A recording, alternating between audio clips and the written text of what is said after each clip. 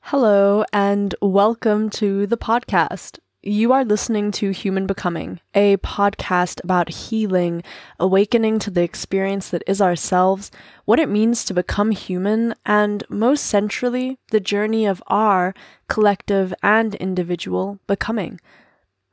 My name is Tumi, and I will be your host on this journey.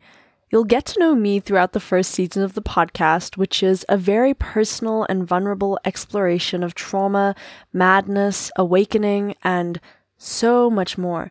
So I'm not going to go into a full introduction of who I am. But you know my name. My favorite color is blue, and I am a Cancer Sun, Pisces Moon, and Virgo Rising. I am a lover of and advocate for humanity. I believe we are such a beautiful, complex, multifaceted species, and I also believe in the power of our humanity. Here, I am greatly influenced by the philosophy of Ubuntu, which I discuss in an upcoming podcast episode. For my non-South African listeners, this is the philosophy that we are because of others, that a person is a person because of other people. I believe that our humanity is something co-constitutive, something that is made and fostered and that depends on our good relations to others, human and non-human. And that brings me to my thesis statement, if you will, my grand overarching core belief that stretches throughout my life, that I'm constantly trying to test and prove, that I want to proselytize to others. For me, it's all about relationships. And that's what many of the questions explored on this podcast will center around. Our relationship to ourselves, to others, to the land, to our ancestors, to the medicines that nurture us. My purpose here on Earth is to find a way back to my own humanity, to my own sense of Ubuntu, to being in good relation to all. And I believe that this is important work for all of us. We have moved so far from our humanity, and we have been moved so far by forces like colonization and capitalism, and we need to find a way back. We need to find a way to being human again, to become human again. It is of the utmost importance for our wellness and healing in this world. We owe it to ourselves, to our bodies, we owe it to others, and by God do we owe it to the earth and all the other beings that we reside here with. I am a storyteller and a collector of stories.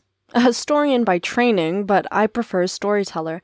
It is what I do and it is who I am, and I believe in the power of stories. I believe in the power of vulnerability, of being seen and allowing others to feel seen through our story sharing, and that's what this first season will be. It's a telling of my story, of my diagnosis with bipolar, depression, and anxiety, my descent into madness, and what that descent has taught me about humanity. I'll talk about my healing, the medicines like psilocybin mushrooms that have helped me, how I healed my relationship with my ancestors and the ancestral wounds and burdens that I and my grandmother's lineage carried. I'll talk about healing my relationship with anger and learning that compassion really is the answer to everything. I believe that there is a lot of truth and much to be learned from these stories, and I don't know how to give you the medicine and the gifts of them without taking you on the journey with me. There will be tears. There already have been many.